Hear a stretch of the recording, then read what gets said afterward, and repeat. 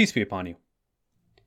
Imagine you found out that there was a secret cabal ultimately ruling this world. And one day they identified you and they said, hey, you know what? We think you should be the ultimate ruler of the world. And if you take this responsibility, from here on out, anything you decree, every nation will have to abide by. Meaning that if you said, hey, for instance, I want Saudi Arabia to stop bombing Yemen, it would instantly happen. If you want to stop the war between Russia and Ukraine, snap a finger and you can make it into law. Or if you want to change the borders of any nation, you want to change the way that the tax system is done, anything you decree, every nation has to abide by it. But for these powers, there's only two caveats. The first is that these powers will be temporary. At any point, the cabal can say, you know what, we're going to remove these powers from you, and then you're going to go back to being a normal person. The second caveat is at the end of your interim, the council will assess how you use these powers and determine if the powers bestowed upon you created a net positive in goodness in society or a net evil in the world. And based on this outcome, you'll be rewarded or requited to the proportion of pain and misery or joy you brought to the people of the world during your rule. Would you be willing to take on such a responsibility? Now, I think most sensible people would want nothing to do with this. But here's the bad news. You've already agreed to partake in a very similar experiment, and you're living it right now. Before we came to this world, we were offered a similar responsibility. We can be sovereigns for ourselves and determine between right and wrong. And based on this outcome, it's going to determine if we're going to have an eternity of heaven or eternity of hell. And this is depicted in Surah 33, verse 72. It reads, we have offered the responsibility, freedom of choice to the heavens and the earth and the mountains, but they refused to bear it and were afraid of it. But the human being, he accepted it. He was transgressing ignorant. When God's creatures were presented with this offer, the vast majority of them ran away from such an offer. They were terrified by it. But the human being, we accepted it. We were transgressing. We were ignorant. This is because we didn't take heed to God's warnings. And secondly, we downplayed the difficulty of this responsibility. When a person doesn't think that failure is possible, then they won't fear the downsides or the ramifications of them failing. So if you don't fear the downside and you think you're guaranteed success, then there's no point not to take such a deal because you think that this is going to guarantee you an eternity of paradise. Similarly, those who listened to this thought experiment and thought they would take on such responsibility couldn't perceive that their decisions could have these unintended consequences and cause far greater damage than good. In addition, God gave us two innate qualities in order for us to increase our chances for success. The first is the innate sense that there's only one God, what we call monotheism. In Surah 7, verse 172, it reads, recall that your Lord summoned all the descendants of Adam and had them bear witness for themselves. Am I not your Lord? They all said, yes, we bear witness. Thus you cannot say on the day of resurrection, we were not aware of this. Here, God is informing us that prior to our arrival here on earth, we all made the shahada that there's no other God beside God. We bore witness to this fact that it became an innate sense of being a human being. The second thing that God gave us is the innate understanding between right and wrong. And this is depicted in Surah 91, verse 7 and 8. It says, the soul and him who created it then showed it what is evil and what is good. If we look at the Arabic, we see that this showing didn't happen in this world. This is something that was innately given to every human being, that from the moment of birth, every human being has this distinct quality of being able to distinguish right from wrong. I could imagine that based on this innate qualities that God bestowed upon us, we probably felt pretty good about our chances. We thought that since we can distinguish between right and wrong, and we had an innate sense of monotheism, that we were guaranteed to pass this test. But the thing that we failed to understand was how quickly our moral sense of right and wrong and our innate sense of monotheism could have been corrupted once we entered into this world. You see, most tyrants are convinced that what they are doing is right. Their moral compass is so out of whack that they convince themselves that the terrible actions they are doing are for the greater good, and they're not even aware of how far astray they've become, that how much they've turned into just absolute tyrants and despicable people. In Surah 35 verse 8 it reads, "Note the one whose evil work is adorned in his eyes until he thinks that it is righteous. God thus sends astray whoever wills to go astray, and he guides whoever wills to be guided. Therefore, do not grieve over them. God is fully aware of everything they do."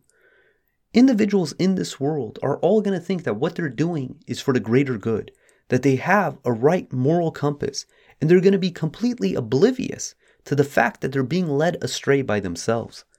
In Surah 40, verse 56, it reads, "Surely those who argue against God's revelations without proof are exposing the arrogance that is hidden inside their chests, and they're not even aware of it. Therefore, seek refuge in God. He is here, the seer." Individuals who partook in this test never thought that this arrogance would be hidden from themselves, that they've gone so far astray that they don't even realize that what they're doing is wrong. Take the example of Pharaoh and his elders. They genuinely believed that what they were doing was for the benefit of the people in the society. In Surah 26, verse 18 through 22, it reads, "He, Pharaoh, said, 'Did we not raise you from infancy, and you spent many years with us? Then you committed the crime that you committed, and you were ungrateful.' He said," Moses said, "Indeed, I did it when I was astray. Then I fled when I feared you. And my Lord endowed me with wisdom and made me one of the messengers. You're boasting that you did me a favor while enslaving the children of Israel." Here, Pharaoh is thinking that what he did for Moses was a good thing, and he's failing to even understand that what he's doing is being an oppressor and a tyrant. In Surah 20, verse 63, we read what the elders of Pharaoh said. They said, "These two are no more than magicians who wish to take you out of your land with their magic and destroy your ideal way of life." They thought the way that the children of Israel were living was ideal. They thought that this situation that they constructed was for the greater good of society. C.S. Lewis had a quote about such circumstances. It reads, "Of all tyrannies, a tyranny sincerely exercised for the good of its victims may be the most oppressive. It would be better to live under robber barons than under omnipotent moral busybodies. The robber baron's cruelty may sometimes sleep, his cupidity may at some point be satisfied, but those who torment us for our own good will torment us without end, for they do so with the approval of their own conscience." So knowing that we have these vulnerabilities and are susceptible to these shortcomings, what can we do to make sure that our reign in this world is one that will be good and not evil? If you talk to most people, they will say you need to find the smartest people and the most educated and consult with them. Ultimately, in this case, you would just be outsourcing your responsibility to others and will be at the mercy of these people and their judgment in hopes of having the right answer. The irony is that who is to say that these experts have the right answers? Take in consideration what happened when COVID-19 was handed over to the experts. It's safe to say that much of their efforts caused more harm than good and caused more havoc on the well-being of society than benefits. This is best depicted in the mass lockdowns that have been proven to be utterly useless, the deprivation of people's livelihoods by closing individuals' businesses, the shutdown of public schools causing increased rates of teen suicides, drug overdoses, and depression, not to mention the years of schooling that kids have lost from this, as well as the creation of a two-tier society of haves and have-nots, where celebrities and elite are able to go about their normal day-to-day, while the rest of society has to jump through hoops in order to be able to accommodate these new regulations. So to say that, hey, let's outsource this to the experts does not guarantee success. Similarly, in the matter of faith, we have numerous examples of so-called experts leading people astray. In Surah 28, verse 41, it says, "We made them imams who led their people to hell. Furthermore, on the day of resurrection, they will have no help." And we have numerous examples in the Quran of the feuding that's going to take place in the hellfire between the followers and their leaders.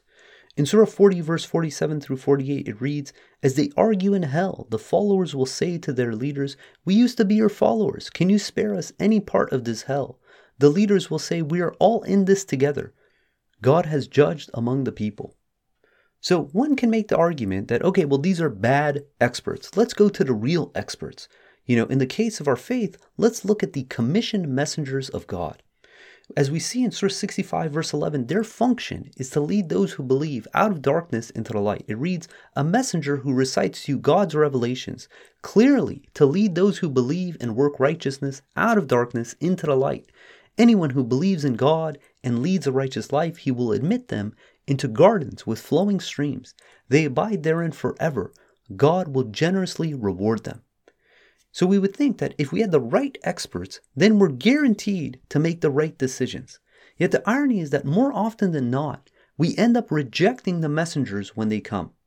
We see the example in 2 verse 87 regarding the children of Israel. It says, we gave Moses the scripture, and subsequent to him we sent our messengers, and we gave Jesus, the son of Mary, profound miracles, and supported him with the Holy Spirit. Is it not a fact that every time a messenger went to you with anything you disliked, your ego caused you to be arrogant? Some of them you rejected, and some of them you killed. So even if we have a messenger, it's no guarantee that we're going to be able to make the right decisions. This is because most people reject the messengers. But let's say they didn't flat out reject the messengers. They accept that this is a messenger from God. Even then, many people fail to uphold what the messengers are asking of them. We see this example in Surah 5 verse 19 through 24. It says, O people of the scripture, our messengers come to you to explain things to you after a period of time without messengers, lest you say we did not receive any preacher or warner. A preacher and a warner has come to you. God is omnipotent. Recall that Moses said to his people, O my people, remember God's blessings upon you. He appointed prophets from among you, made you kings, and granted you what he never granted any other people. O my people, enter the holy land that God has decreed for you, and do not rebel lest you become losers. They said, O Moses, there are powerful people in it, and we will not enter it unless they get out of it. If they get out, we are entering. 2 men who were reverent and blessed by God said, just enter the gate. If you just enter it, you will surely prevail. You must trust in God if you are believers. They said, O Moses, we will never enter it, so long as they are in it. Therefore go, you and your Lord, and fight. We are sitting right here. Here are individuals who accept that Moses is a messenger of God. Yet when it comes to the simple commandment of just enter this gate, just enter it, you're going to be taken care of, they reject it. They refuse. This shows that even with innate knowledge and the right experts, it's not enough to guarantee we will make the right decisions. Therefore, we need to go deeper to see what is the core of what we need to do in order to be guided and make the right decisions. So what else could it be? Luckily for us, with this responsibility, God gave us another tool in our arsenal and has provided us a manual to tell us how to make the right moral decisions. And in our case, this manual is the Quran. In Surah 39, verse 23, it reads, God has revealed herein the best hadith, a book that is consistent and points out both ways to heaven and hell. The skins of those who reverence their Lord cringe therefrom, and their skins and their hearts soften up for God's message. Such as God's guidance, he bestows it upon whomever he wills. As for those sent astray by God, nothing can guide them. So God is telling us in this verse that the purpose of the Quran is to point out the ways to heaven and hell, that we could take this knowledge and apply it in our lives to make sure we make the right decisions. In Surah 39, verse 27 and 28, it reads, we have cited for the people every kind of example in this Quran, that they may take heed, an Arabic Quran without any ambiguity, that they may be righteous. If we have this Quran, and it has every example that we require in our lives in order to find salvation, then how could we go wrong? While the Quran is perfect, the humans are far from perfect. We have a deficiency that has caused ourselves to make us prone to misunderstanding and misapplying the Quran. And this is through our ego and our defiance of worshiping God alone. We see this example with the children of Israel, that God informs us as a lesson not to make the same mistake. In Surah 5 verse 43 it says, why do they ask you to judge among them when they have the Torah containing God's laws, and they chose to disregard it? They are not believers. So what is it that's causing them to have the Torah, that God is saying that this is the book that has all the details they need for their salvation, and causes them to disregard it? Similarly, we see in Surah 62 verse 5 says, the example of those who are given the Torah, then fail to uphold it, is like the donkey carrying great works of literature. Miserable indeed is the example of people who rejected God's revelations. God does not guide the wicked people. Meaning that we can have the manual from God instructing us what we are to do, but again, there's some other barrier that keeps people from actually reading this book and applying it to their lives. Then secondly, we could have the Quran, and despite the fact that the Quran is perfect, it's fully detailed, it has explanations for everything, if we have a deficiency in ourselves, we're not going to be able to fully understand the verses of the Quran. And this again goes back to the ego, that when God tells us to do something in the Quran, that we accept it wholeheartedly. In Surah 18 verse 54 it says, "We have cited in this Quran every kind of example, but the human being is the most argumentative creature." Meaning that despite God putting the answers in the Quran, giving us the solutions manual, we still fail to uphold it. In Surah 17 verse 82 it says, "We send down the Quran healing and mercy for the believers." At the same time, it only increases the wickedness of the transgressors. And we see this famous testimony by the messenger in the day of judgment, where he says, in Surah 25 verse 30, it says, "The messenger said, 'My Lord, my people have deserted this Quran.'" That despite having this Quran, that we fail to uphold it. Now, what is causing us to be able to not uphold this Quran? And it shows that there's something in addition to the innate knowledge of monotheism. There's something in addition that's needed, in addition to the innate knowledge of being able to distinguish between right and wrong. That there's something else that's needed in addition to having messengers that God has sent and the manual by which we need to abide by in order to be able to find salvation. That there's a precursor necessary for us to be able to make the right decisions. And this is the kernel of righteousness. The word kernel is a multi-meaning word and associated with the term of a seed. The kernel is the foundation of a plant and will determine what will be produced from it and the quality of the fruit it produces.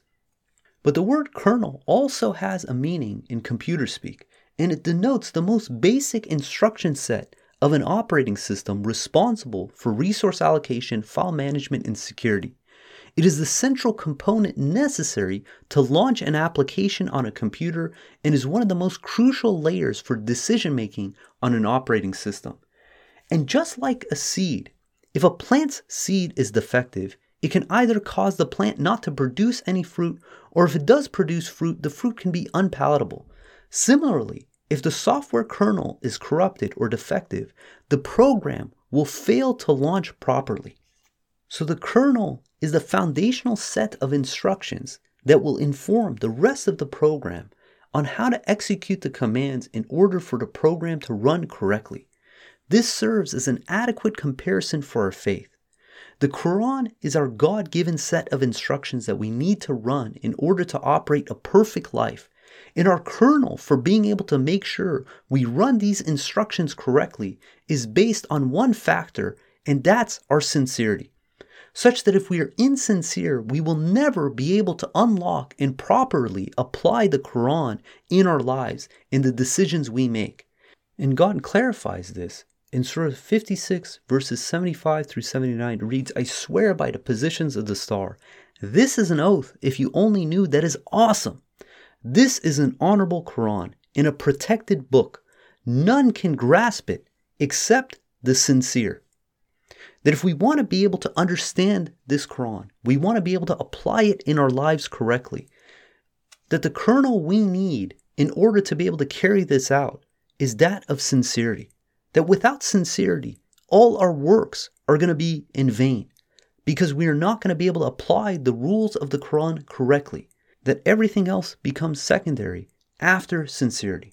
Meaning that if you're not sincere, it doesn't matter if you have the manual from God. That if you're not sincere, it doesn't matter that you're given a messenger to explain these facts to you.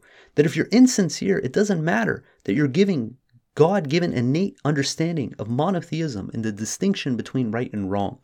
That the root of all this, in order to be able to apply these things correctly, is sincerity.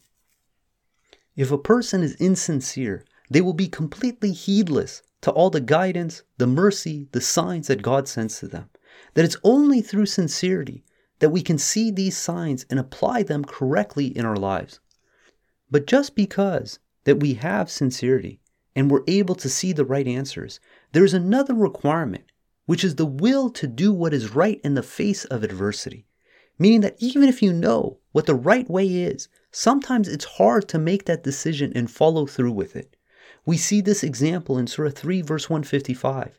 These are believers who chose to fight in the cause of God. They took up arms, but when they were put to the test, how did they respond? It says, surely those among you who turned back the day the two armies clashed have been duped by the devil. This reflects some of the evil works they had committed. And it says God has pardoned them. God is forgiver, clement. Meaning that they saw the truth. They saw what they were supposed to do. But because of some of the corruption that they've committed in the past, these sins that they've earned, they were unable to follow through with what was necessary in order to make the right decisions. That they did not have the will in order to carry through with being righteous.